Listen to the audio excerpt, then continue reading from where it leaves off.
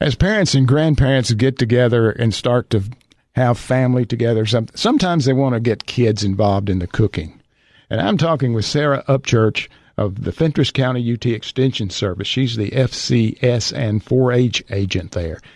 And Sara, what age should you involve your kids in the kitchen? I say as early as 3 years old. My little boy, he wants to be in the kitchen, and they're excited to learn and stuff. So I say pull them in as early as 3. As 3. Mm-hmm. What are some of the ways that a 3-year-old and older can get involved in cooking? Well, my little boy likes to play in the soap suds. So help him wash the dishes. Let him wash the dishes. Let him just pour ingredients in. Help them mix up the stuff. So just let them do little tiny chores. They're probably going to make a mess, but that's okay because they're learning. Now, by getting into the kitchen and getting involved in the preparation of food, does that help keep them from being such picky eaters? Yes. There's a lot of things that parents have learned throughout the years. A lot of kids are picky eaters. They don't want to eat vegetables. They don't want to eat their fruits. But we've learned that having a variety of things on your plate, make 2 or 3 vegetables, maybe a fruit, some protein, and give them the plate. And if they want to eat 1 or 2 off of them, that's good. Don't force them. Don't pressure them to eat the food. A lot of parents are say, clean your plate, clean your plate, clean your plate, because there's starving kids everywhere. But we've learned that cleaning your plate makes kids overeat. Even though they're full, they've started eating. So we've learned that let them have a variety. If they don't like something, let them just choose. And maybe the next time you give it to them, they might decide to because they have a mind of their own. So they'll learn. Yeah, they'll learn. It takes about 5 to 8 times for a kid to get used to something they've eaten. Oh. What does cooking with kids actually teach them besides not being picky eaters? Well, it teaches them math. So how to double a recipe or how to half a recipe.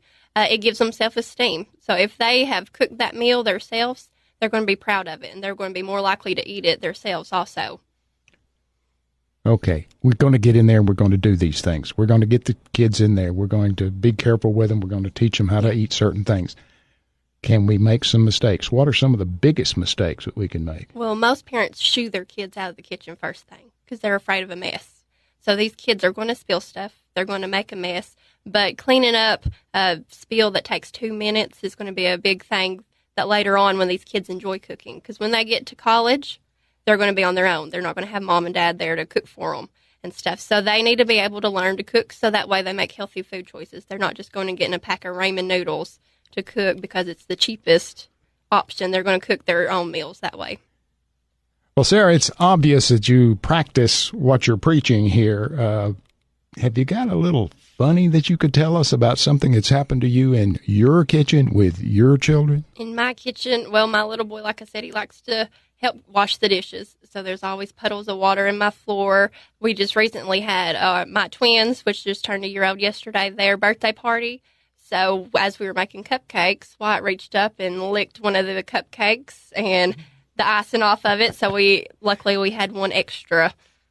Sara, we can see that this is kind of a family building moment, pulling everybody together for a fun time in the kitchen. Yes, it pulls everybody in the family, and meal times are important to spend together and eat meals. A lot of parents sit in front of the TV and stuff, but it's important to sit down with your kids, and that way they can carry on a conversation at mealtime. Thank you, Sara. Sara Upchurch from the Fentress County UT Extension Service. Thank you for coming and telling us about involving kids in cooking. Thank you for having us.